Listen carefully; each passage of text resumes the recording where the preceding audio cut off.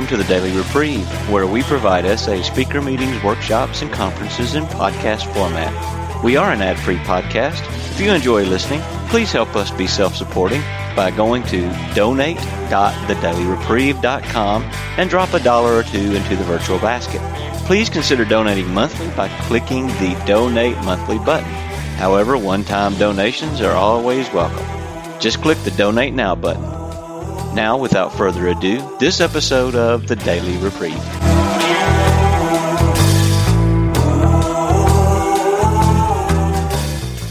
And I'd like to introduce Jeff as our speaker.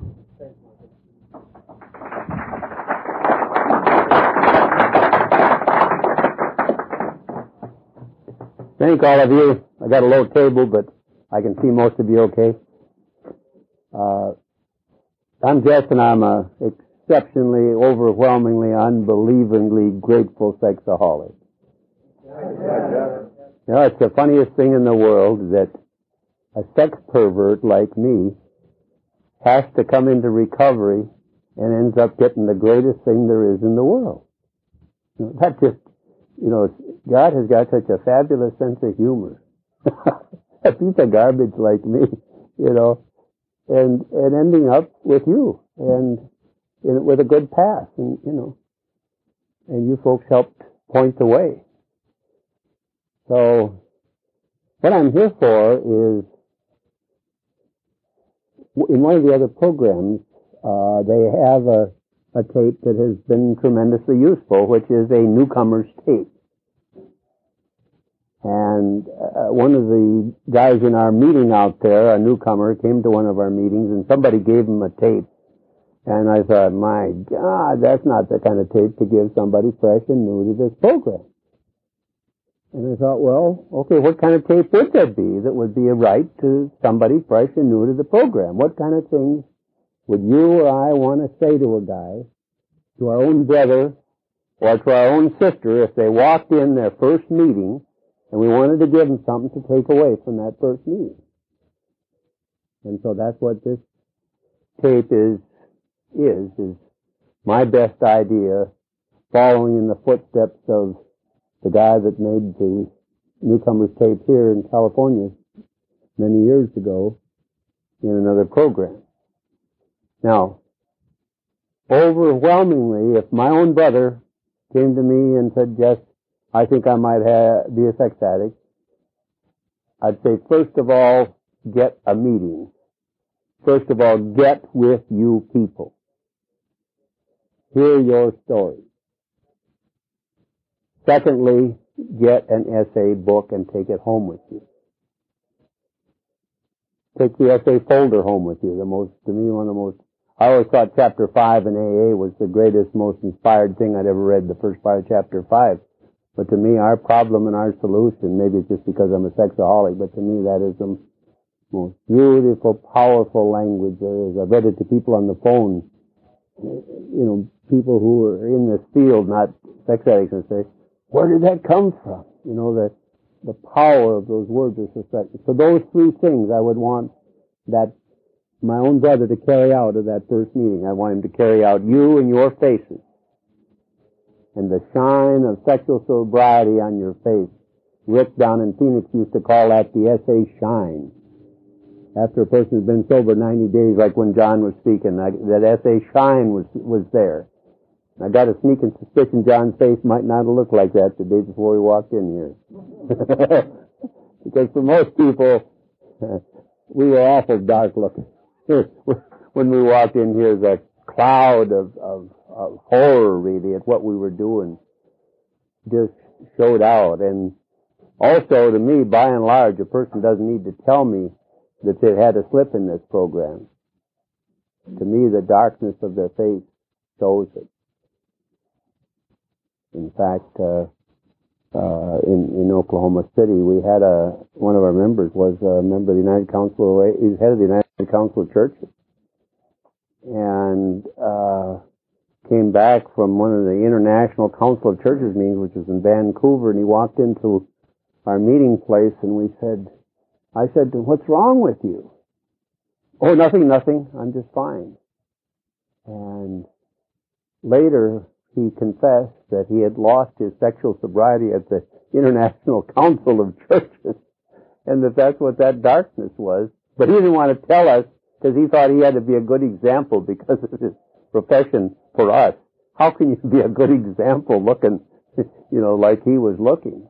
But that's the kind of thing we understand. Like I say, that's why I would want my brother to see you people and see your faces and see what the warmth and love and what's in your eyes now that you're sexually sober.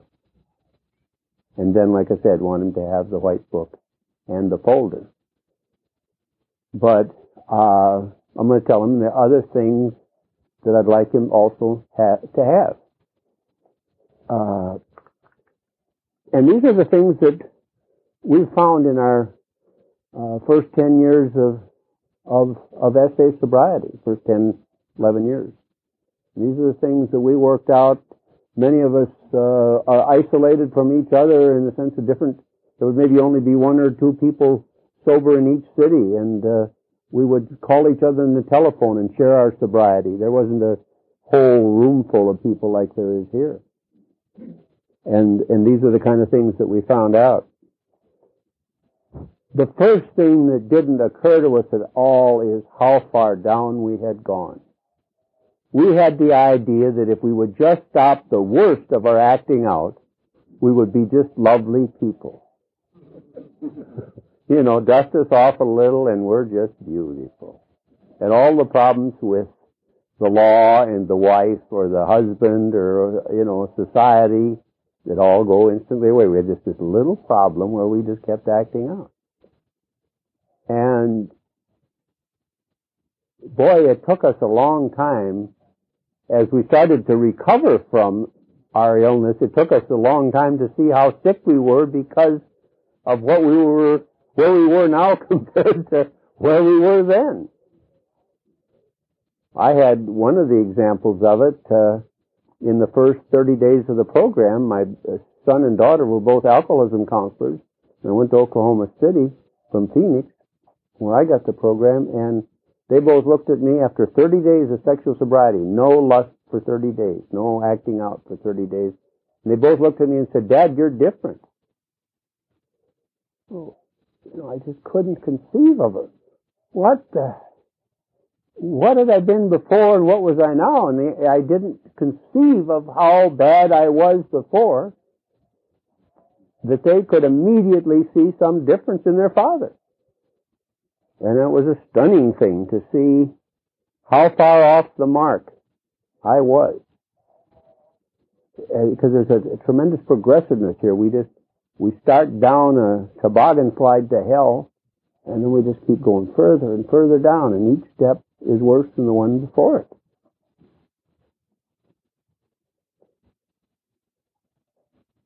And the thing, like I say, we learned that by seeing all of the things that we got rid of. That helped show us how much we had, of how bad it was. And I know one of the feelings that I had in early recovery was all of a sudden I had a sense of integrity. That the outside matched the inside all of a sudden. Whereas before, I put this phony front up, and I did, no way would I want anybody, I didn't even want to think about what was inside there. And there was a total lack of integrity. The outside was one way, and the inside was, if you knew what I was like inside, what I had done, and what I was doing, you couldn't bear to see it. Couldn't bear to be around me. And another idea that we had, and it's so humorous, because when we planned one of the first conferences in Seattle, one was in Salt Lake, and the next one was in Seattle. No, the next one was in Phoenix. The third one was in Seattle. So our third conference, we were still figuring out how cheap we could make the conferences. We kind of like bring your own sleeping bag, and we've got some campground here that you can park in. We figured sexaholics were so awful people. We were the ones who were planning the thing. We were doing pretty well financially, but we figured all the rest of you guys were just some skid row bumps and totally worthless. And, we're staying in these beautiful hotels, and it's like money is no object. Well, it reveals really the true nature of the people who become sex addicts, and I see it now so clearly. Like the people I sponsor a playwright, a psychiatrist, a master of engineering, a priest, a minister, and help sponsor an opera singer. I've only got one guy sponsored that is anywhere out of the upper echelon of income earning. Okay. Why? So simple. You have got to have, unfortunately, quite a bit of intelligence to look at a picture in a Montgomery Ward calendar or a catalog of a woman in her underwear and get sexually stimulated by that. We kind of take that for granted, but your ordinary ditch digger that does not turn him on that much. He needs something a little more concrete than that. But because of our minds, we can make a lot out of very little, really.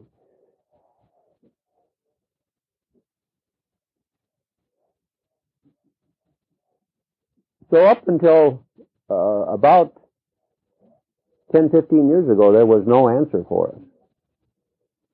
And the answer was we were just progressing in our addiction, and we didn't have the same kind of end as the alcoholic in the sense of an alcoholic, it takes you right to your death almost always. This took us to a moral death.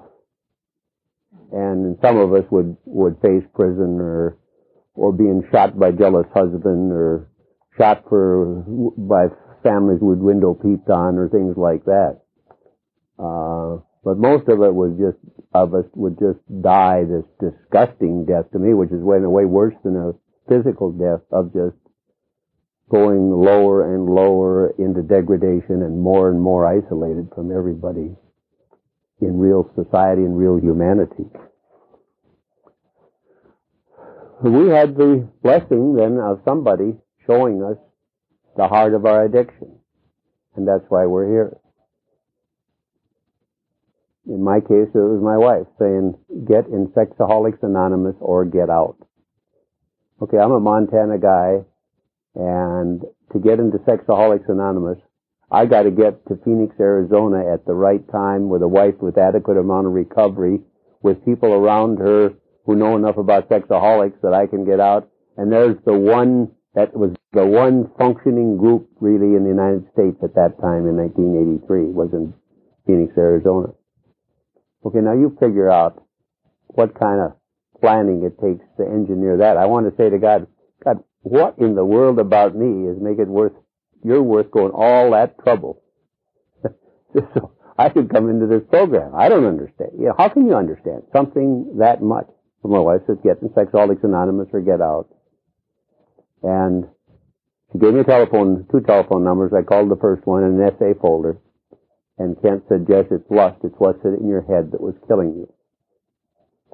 And right in that moment, I got the greatest gift that I have ever received in my entire lifetime, which was a gift of a momentary silence where I was able to, in quietness, where I was able to look into my very soul and see, my God, that's what's wrong with me. I had looked for everything else and had not found the answer I was looking for. But at 57 and a half years of age, I saw what was wrong with me. My God, that's it. And I need to come into this program. And I became sexually sober that moment. I didn't have to go to my first meeting either. At that time, I'd had 17 years of 12-step program. So I knew all of the other parts, I had all the other pieces of the puzzle. And I knew immediately that I could get immediate relief from lust, which happened to be the only part of my addiction remaining, but it's the most awful part, really. Most people come in lusting and acting out. I came in with almost 7 years of not acting out, but lusting every night and every day. So I'm a beautiful example of how sick you can get without acting out, and how much lust is the core of the thing. So I get the same relief from giving up lusting that you guys, that those of you who lusted and acted out both, got from giving up lusting and acting out. So those were the most precious words that I ever heard. And God gave me this beautiful gift, and why God gave me that beautiful gift. And of course, for years I went through thinking, well, I had some fantastic strength that I could give up lust, and why the heck didn't these other idiots that were coming into SA give up lust as quickly and easily as I did? It's just like a guy with $1 million who inherited it, saying, you know, hey, you dummy, how come you're so poor? Why don't you work hard like me and you can be rich too? You know, he's missed one little thing. He's got to have $1 million handed to him. Okay. And that's the mistake I was making. I had the gift handed to me and then was taking credit for it for some years. It took me some years to understand that it was a free gift from God, and why I was given this gift I will never know. Why I was given this program and the knowledge of it, I'll never know.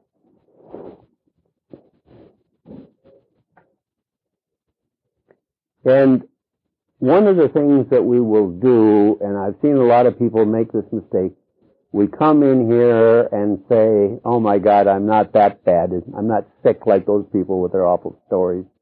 I can do this myself. You know, it's the famous television commercial, I can do it myself, mother, when the mother's trying to butt in and show the daughter how to bake a cake or whatever. And we say, I can do it myself.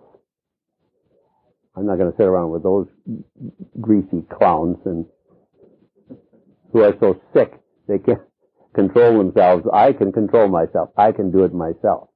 Okay, I spent 7 years doing that. And I say it does not work, and I don't know anybody who has been able to make it work. And that's from lots of years of experience. And when I was sponsored by the old AAs, I'm not an alcoholic, but a guy saw I was nuts. He just didn't know what the drug was. They told me about AA that if you drop out of AA, you're going to get drunk and die. I mean, the general people. Well, I saw, and I live in a relatively small town, 25,000 people, so I know a lot of people in Bozeman. And I saw people in Bozeman over the years drop out, and some of them died, but some of them didn't die. But I saw one interesting thing about it. They were really quitting using us as a resource after 6 months, a year, well, not 6 months, a year or two of sobriety, and then they say, oh, I'll do it on my own. But as I've watched those people they're still sober. But as I've watched them, I've learned a very interesting thing. It's like they're willing to settle for half a life. They got enough sobriety to take the heat off in terms of their conscience. But they didn't get the sobriety that I see people get who stay here and are willing to associate with each other and ourselves year after year after year. So there's a couple of ways of ducking this program. One is to right off say, I can do it myself, and I've seen that doesn't work. Another one is say, well, I might need you guys for a while, but then I'll do it for myself. And that doesn't work worth a damn either.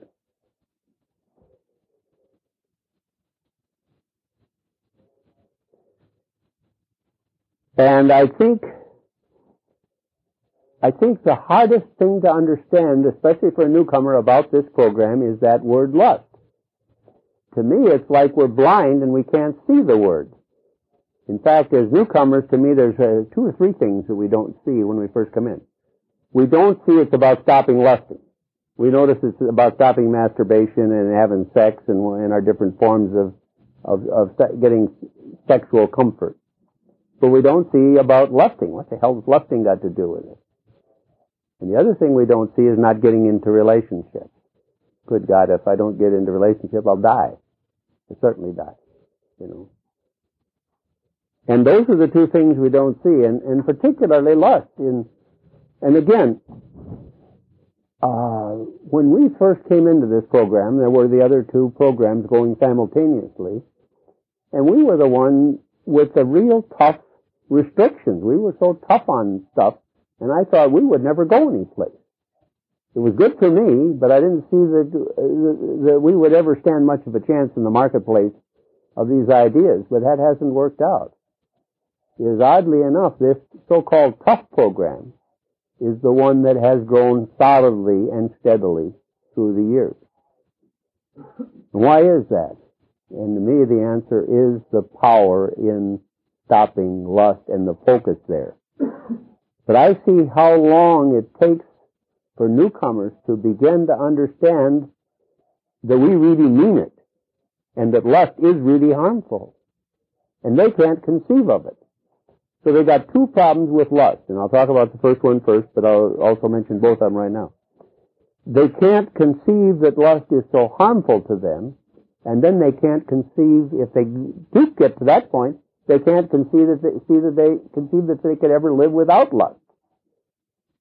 The thing that's their constant comforter every day in their life from the time they're about 5 years old up until the present time. Okay, so let's talk about lust and why it is a problem. Okay, like I say in my case, the minute I gave it up for 30 days, all of a sudden my two kids could tell the difference in me.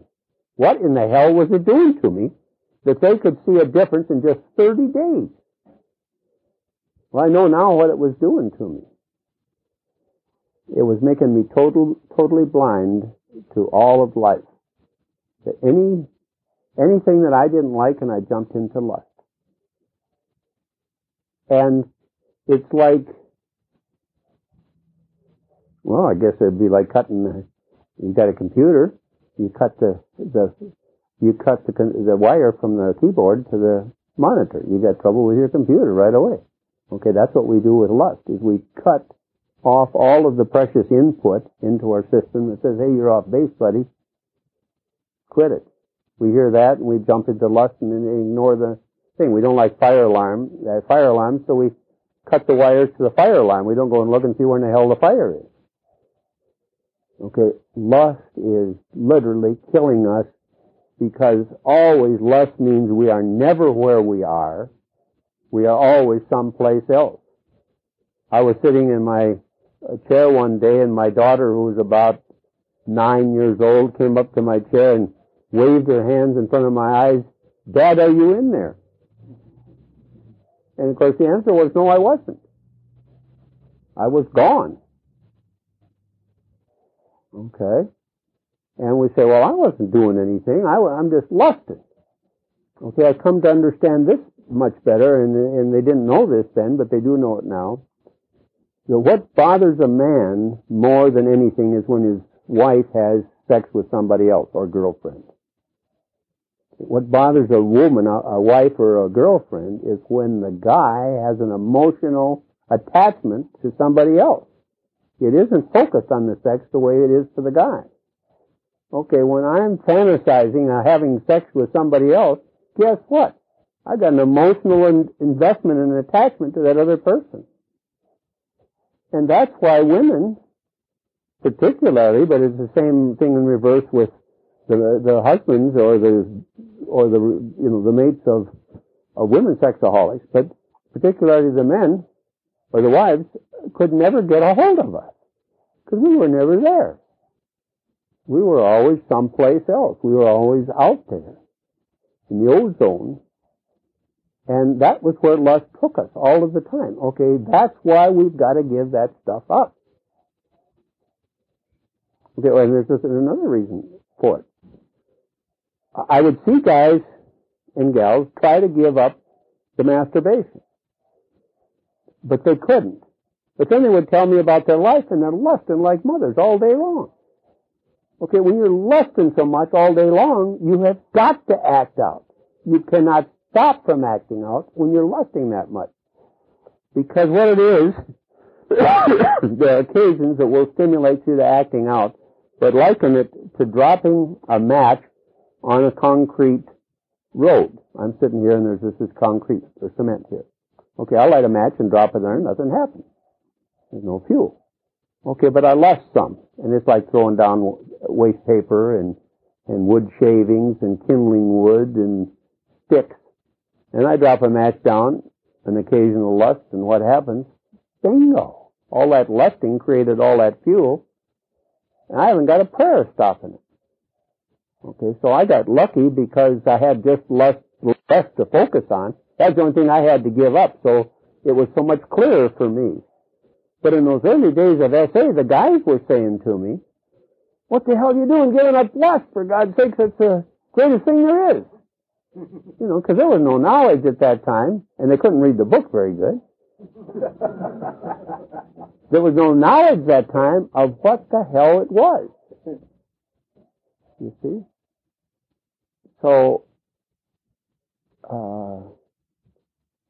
it has taken us up to now, and it's simple to see this now, or simpler to see this now, because the combined experiences of the fellowship, as Roy calls it, in the crucible of our experience, we have come to this tremendous position now where we see it so clearly.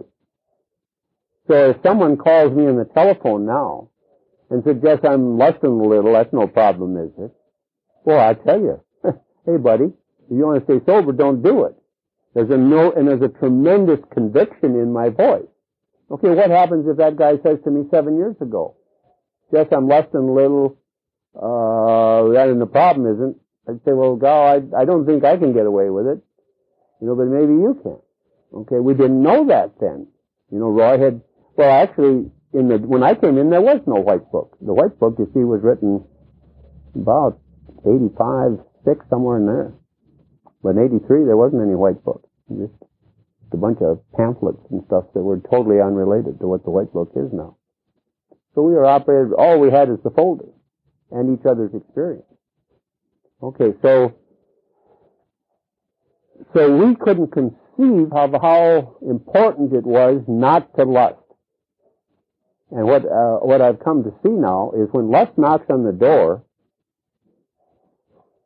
that there is no handle on lust's side of the door. You guys have all had the experience of knocking on a door or coming up to a door where there's no handle on that side. You look at them funny doors. Okay. Who lets lust in? You and I let lust in. The lust doesn't come in unless we open the door. So we didn't know that. Because in the early days, we kind of saw lust as this fearful force that we were powerless in front of it. We saw it like a tornado or something. It was just battering into us, and we didn't have a prayer. And we see now in the fellowship, the knowledge of the fellowship is no. All we do is ask God's help, and we don't have any lust. Only problem is we got to be willing to ask that God take our away. I had a beautiful example of that with a chocolate candy bar. I'm on a no eating between meals diet. I'm going to lose 20 pounds in 20 years. That doesn't mean I'm going to take that long, but it also means I'm not going to lose it next week. I'm going to lose it like I gained it, which is I gained 20 pounds in 20 years. I'm going to take 20 pounds off. I might take it all off 6 months from now. I don't know. But it's going to go in God's time, not my time. But anyway, so I don't eat between meals. So I know where heaven is. It's in a giant Hershey's bar. That's heaven. So my 2 grandkids are with us over Christmas, and here's one of their giant Hershey bars, and so I crack off a roll and I look at it and I said, oh my God, I'm so stressed out. I need this. And the thought comes, you got to pray. I don't want to pray. I know my prayer will be answered. I said, okay, you got to pray. Okay, God help me. I took the candy and put it away in my candy box so I could eat it after a meal. And later on in the afternoon, the same thing happened to me again. Okay, that's the way it is with us on lust. We've been told here that if we'll pray lust away, we're protected against it. And we know that, and that's why we don't pray, because we know it will work. Okay? Okay, and then like I said, then the other thing about lust is we don't understand we can't get away with it because it forces us literally to act out. And then we think, okay, how in the hell can we live a life without lust? You see, because most of us think of our sexual careers as being our sexual acting out. But the answer is you can't masturbate more than 5, 10, 20, 40 times a day. For whatever time that takes, you can't spend more than X hours sexually acting out, more like X minutes of sexually acting out, even in a total of your 18 waking hours or 16 waking hours.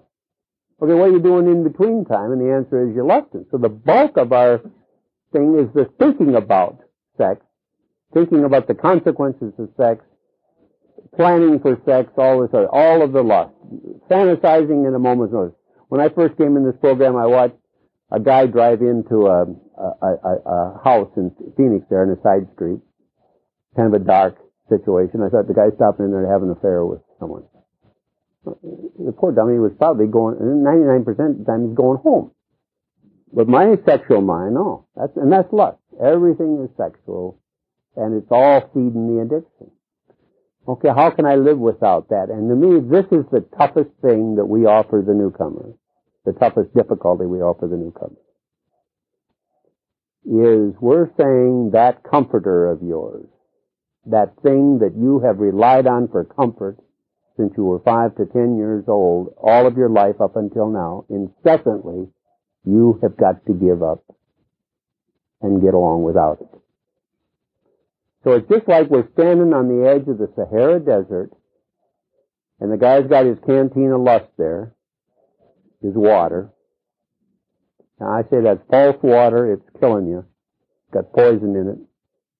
And I lay his canteen down and I shoot it full of holes. And I say, come on, we're going for a walk. And we walk out in the Sahara Desert.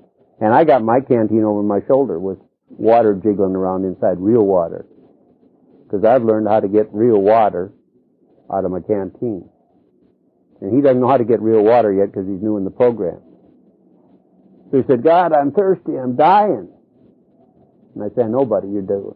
But you got to get through it. Because that poison back there is killing you. And this is the part that has taken me some years to get to because I didn't have compassion and understanding for the newcomer the way I should have had. I didn't realize, because again, I had so much time in this program when I came in, I didn't and most of the people came in early day SA, most of us had other program time. I'd say 2/3 of us had AA, EA, Al-Anon, some other 12-step program before we came in. So in a sense, we had an alternate source of water. And now we're having a lot of people come into SA who have not had another 12-step program. So they come in and we're walking out in the Sahara Desert and they ain't drinking water. And we are. And I'm now seeing what we're asking of that person. Now they got to do it. There's no way out of it. And the quicker you detox from the adrenaline produced by lust, the faster it'll be over. And you're only going to have to go through it one time, your first time. But any slip, and you got to go through detox again.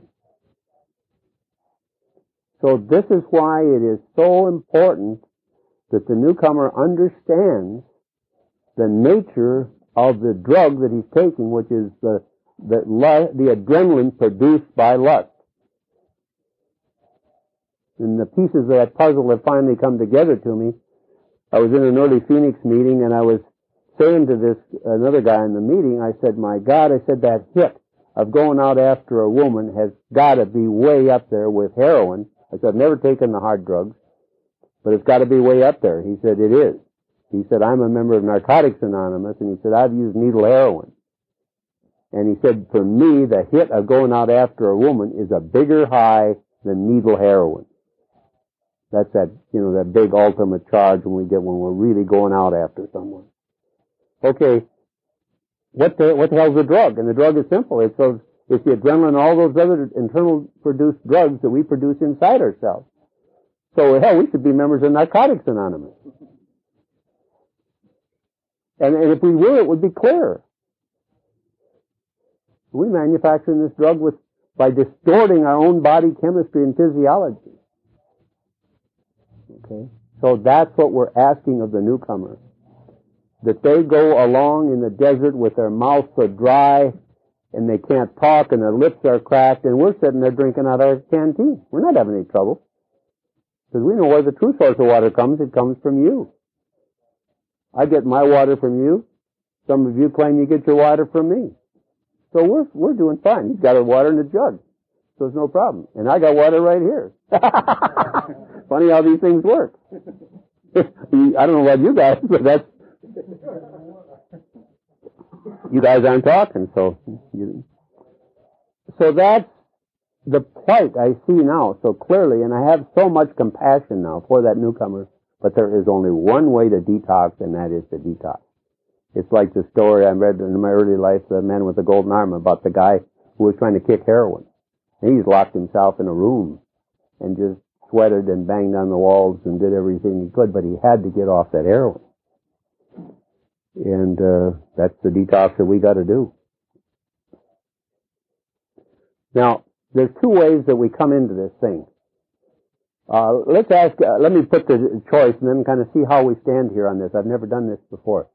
Some of us come like I did, in a sense with max force.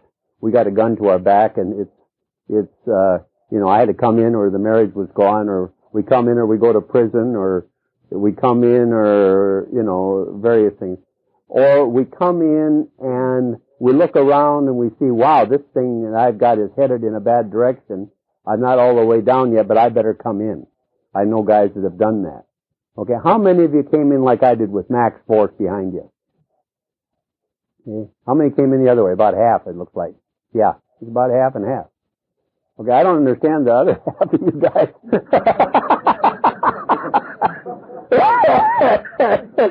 But more power to you. I'm glad there's somebody else there.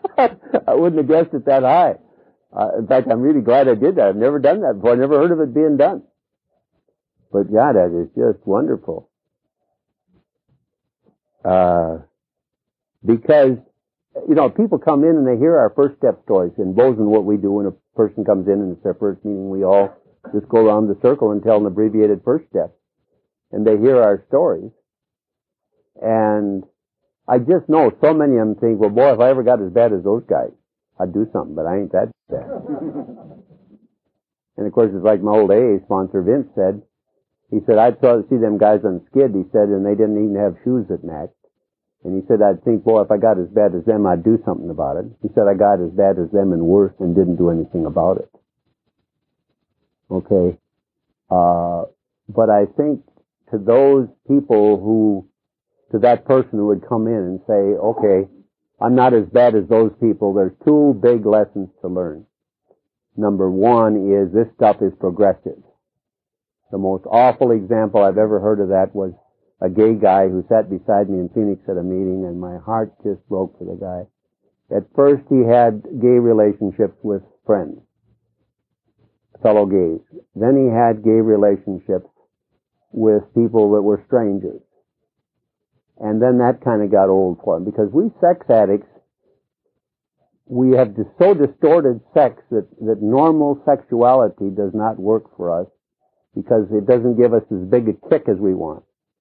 So then he went to having sex with people that were somewhat dangerous to get his kick.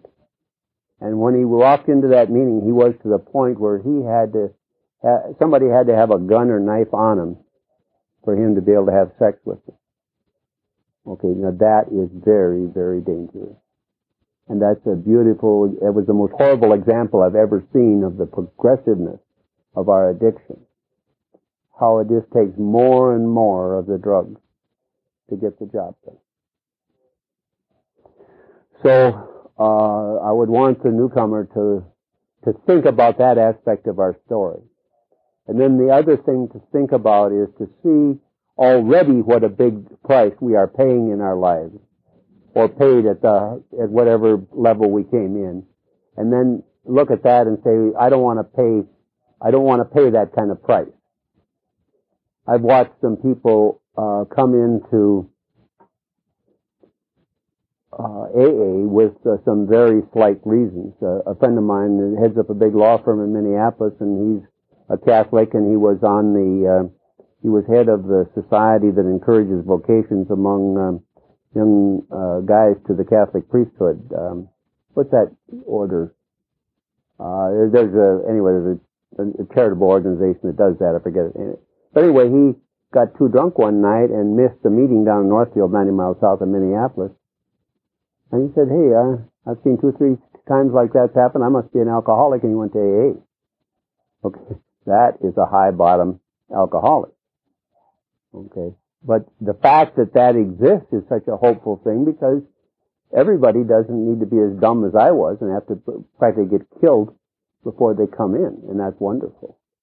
And then also, as they found in AA, the longer the organization went on and the clearer these dilemmas became, the more and more people came in who were lower bottom drunks. Or rather higher bottom drunks, excuse me.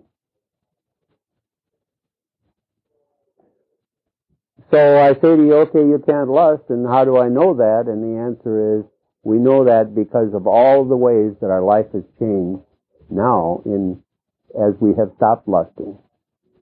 And now I can do, I have the tremendous benefit of still doing the work that I did. I'm 45 years an advertising marketing man and sales consultant.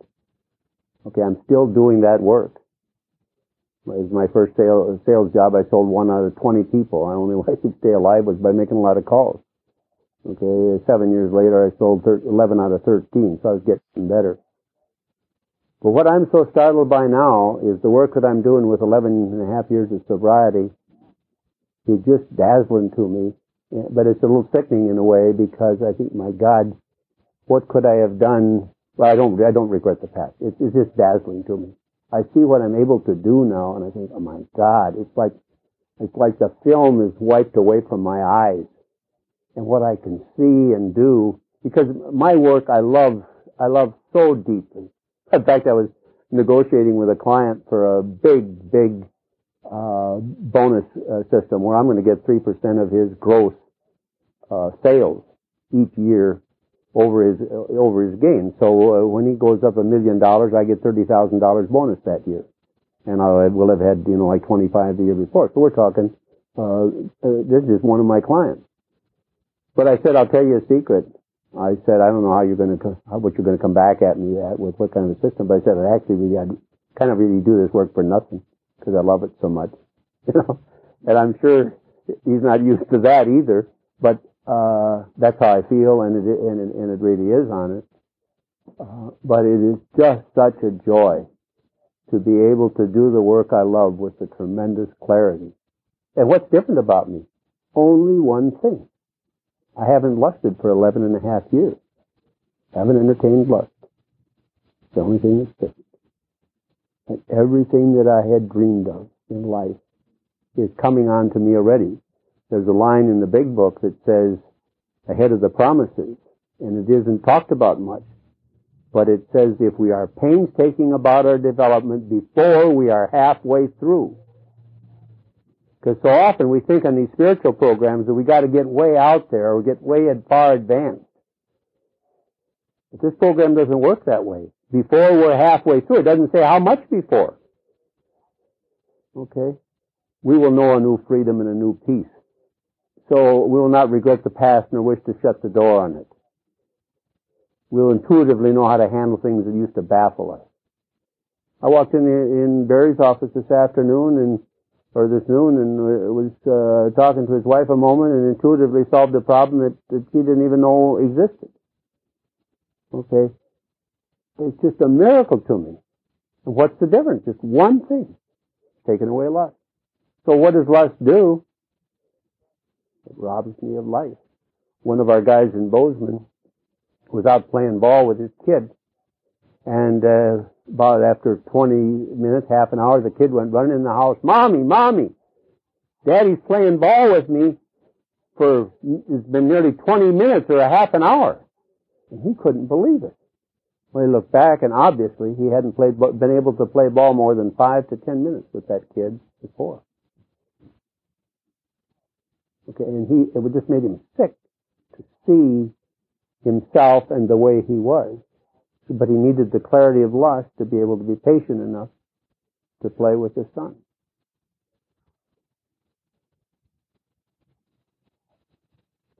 Now, I think, and there's no research to back it up like there is with the alcoholic, but I think we have a funny reaction to lust and adrenaline. I think we are particularly sensitive to pictures and the ability to remember pictures and to get a hell of a lot out of pictures and to get a hell of a drug hit from pictures. Why in the hell would people do what you and I have done, which is to give up so much life just to entertain a bunch of pictures? The story that Roy tells in the White Book is such a powerful one where he comes out, I think it's in the big white book, where he comes out of the restaurant, or he comes into the restaurant as they're waiting, and there's this beautiful gal comes out, and one of the guys makes some remark, boy, I'd like to jump in the sack with that one. And he starts thinking about her. They go on into the restaurant, and pretty soon the guys are talking about something else. But Roy's head is still with that, and 2 o'clock in the afternoon, his head is still with that woman. Okay, that's us. Okay, now why do we do that kind of stuff? I don't think it's just an accident. I think, like the alcoholic, we're particularly sensitive to it and get, like I said to Vince, I'm not, alcohol doesn't do anything for me. It just puts me to sleep. He said, of course not. You're not an alcoholic. He said, alcohol, he said, takes me to the land of impossible dreams. Okay? Lust takes me to the land of impossible dreams. Well, why in the hell does it do it for me when it doesn't obviously do it for somebody else? Because a lot of people won't lay their whole life on the line just to be able to lust like I will. Okay? And I see it in alcohol. I won't lay my life on the line for alcohol because it doesn't do anything. I get a little high from it and it's fun to drink, but I'm not going to lay my life down for some drinks. But Vince would. And did. He lost a whole family and spent, 10 years on Skid Row. Because he had an unnatural high and hit from alcohol. Alcohol did something for him it wouldn't do for anybody else. And I think it's the same way with lust. Lust does something for us it won't do for anybody else but us, a sexaholic. That's my guess. Now, it might be many years or never before we're able to document that, but I tell you, I believe it enough that I don't want to, I don't need to see the study. I've got a PhD in science and I know the scientific method and all the other stuff. And, but I don't need to see a study. I've seen enough evidence in people's lives, both the ones who came in here and couldn't stay, which is the bulk of people, because in Phoenix that group was like musical chairs. You had a new person selling lust in the same chair over and over again. And it was just awful to go through that.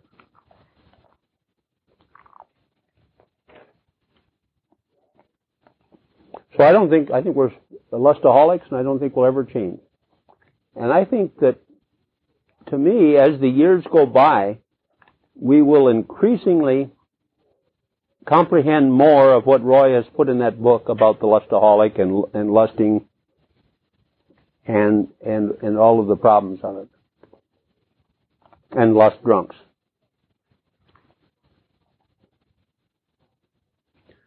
Now, when we come in,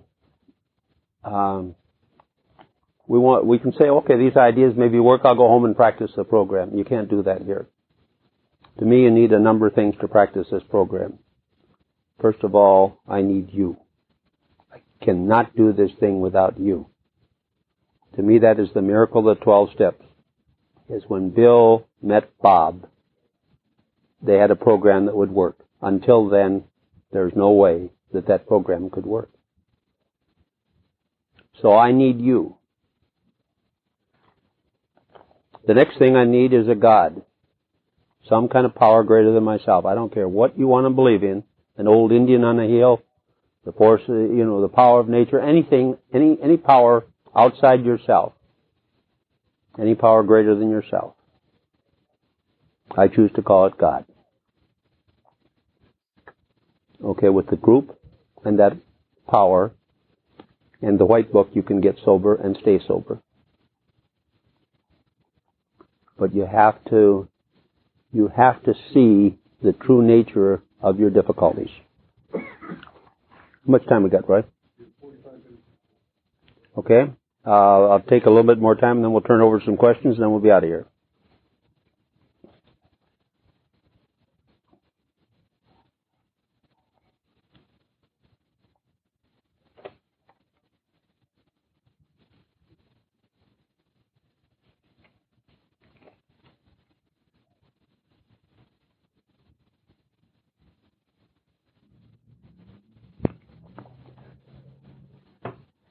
So the first thing that, as we come here, the first thing we begin to see is not our insanity, because that's such a damn hard thing to see, but we begin to see how We kept doing over and over again the same dumb thing, and it didn't work. And then we hear somebody in a meeting say, what insanity is when you do the same dumb thing over and over again, it doesn't work, that's insanity. And all of a sudden, oh my God. Yeah, that is. Okay. So then we see we're insane. Well, if we're insane, we're ready for the second step, is that there's a power greater than ourselves going to restore us to sanity. And that is the thing that we offer that the psychological programs can't offer, our therapists can't offer. I don't think there's any of one of your therapists who can, their job is to bring us to a certain place, but it was just like Carl Jung sent Roland away and said, I can't do any more for you. You're a hopeless alcoholic and there is no way that therapy can help you. The only answer is a spiritual experience of some kind. And that is what we have to offer here. We can help you see that you're insane. We can give you support. And we can point towards a higher power, God as you understand Him, that can restore you to sanity. And we tried to find that power. Most of us did when we were acting out. Well, we'll find a simple way. I prayed like a mother. I was a college professor and was abusing women college students when they'd walk in my office sexually. They didn't fortunately see it as abuse, but I would be sexual in ways with them that was inappropriate, and I would be, here I had, at that time, 5-7 years in a 12-step program. I'd be praying to God that I would not be sexual, and then I would be. How many of you prayed that you wouldn't act out sexually before you came here? How many of you prayed? Okay. Me and God couldn't get the job done. You and God couldn't get the job done. You had to have, like I did, you had to find a God with skin on, which is each of you for me. Somebody who was just like me was my way of getting to God. It's like back in 1935, God finally said, hey, I made this world beautiful, but there's one thing that I left out. There's a bunch of addicts down there who have prayed mightily, and yet it does not work for them. So I got to give them a system that will work for them.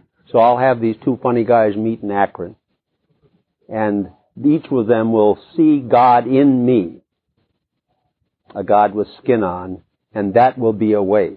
And from that time on, that 12-step program and all the others have had a way to find a God that we can understand in our lives. And then through you, and you as a God with skin on, I can then continue to improve my conscious contact with that God. But it starts with you. And it stays with you all my life. I hope that I never get so satisfied with what I have that I stop coming here to you. So where was this power that we find here when we were acting out? And the answer, it was here. It was waiting for us. But we had to be willing to humble ourselves by coming to a meeting. And that's why there's such a miracle here.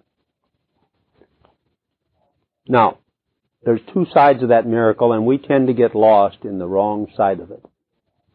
And I see people, in my view, not judging, mind you, just observing, who are lost in the wrong half of the miracle right in this program.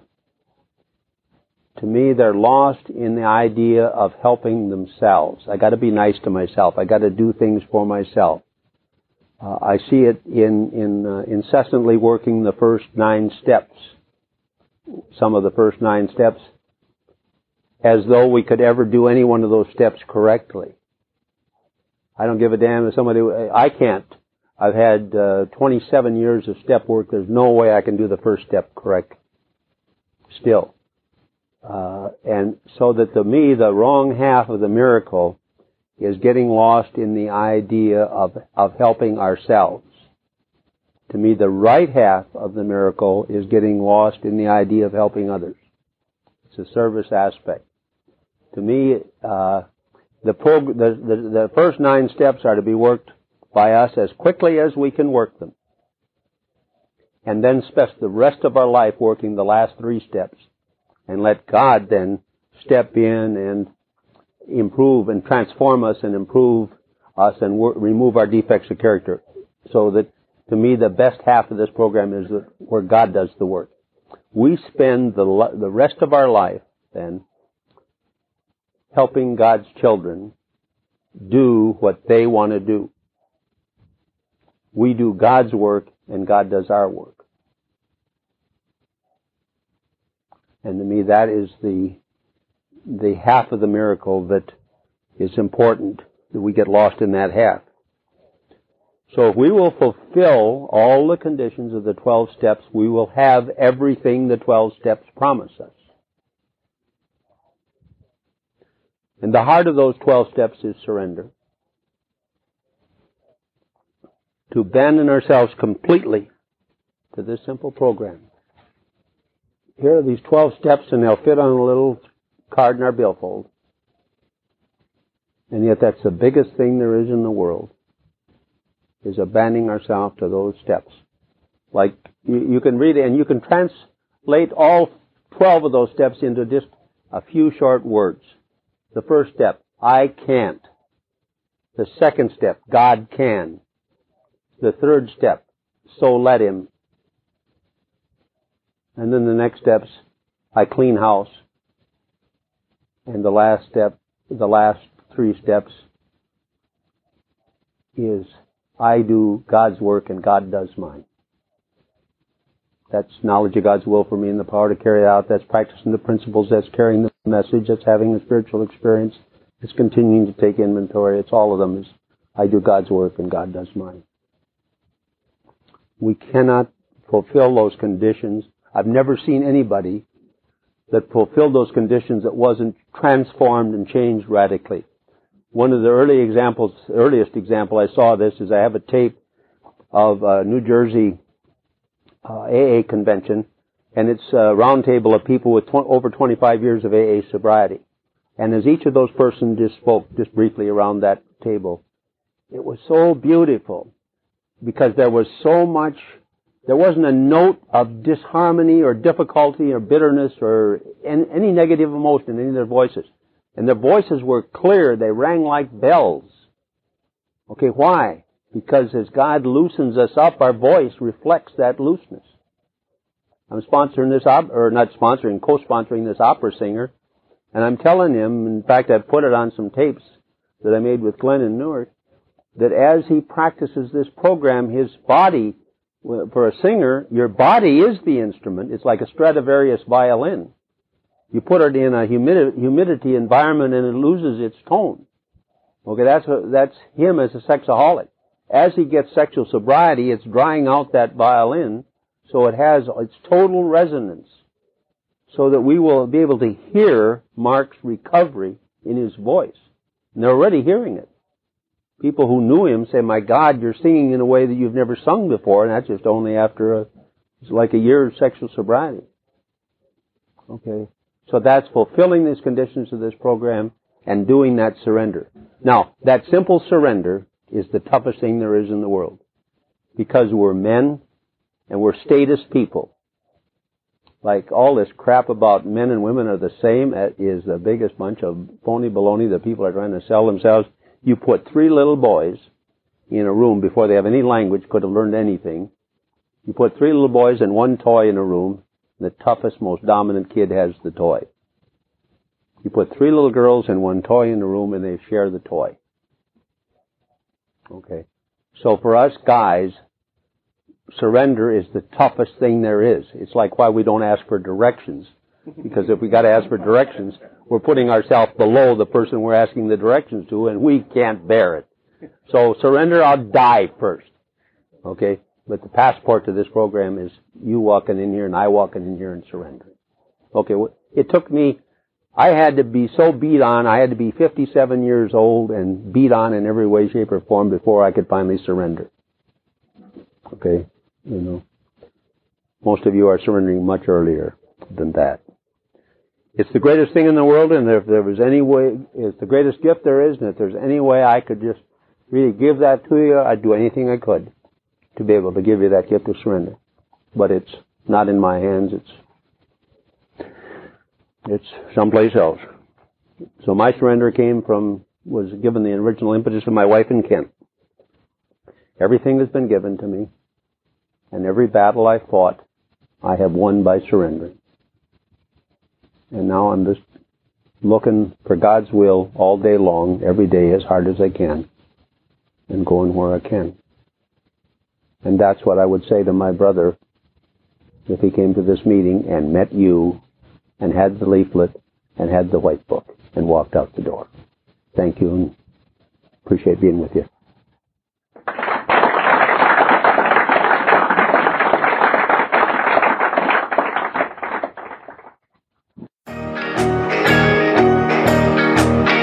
I would like to thank you for listening to this episode of the Daily Reprieve, the best source for experience, strength, and hope for SA members.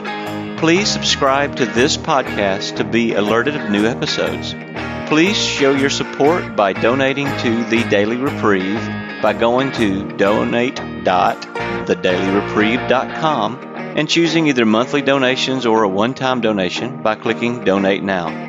Thank you for listening, and stay tuned for the next episode of The Daily Reprieve.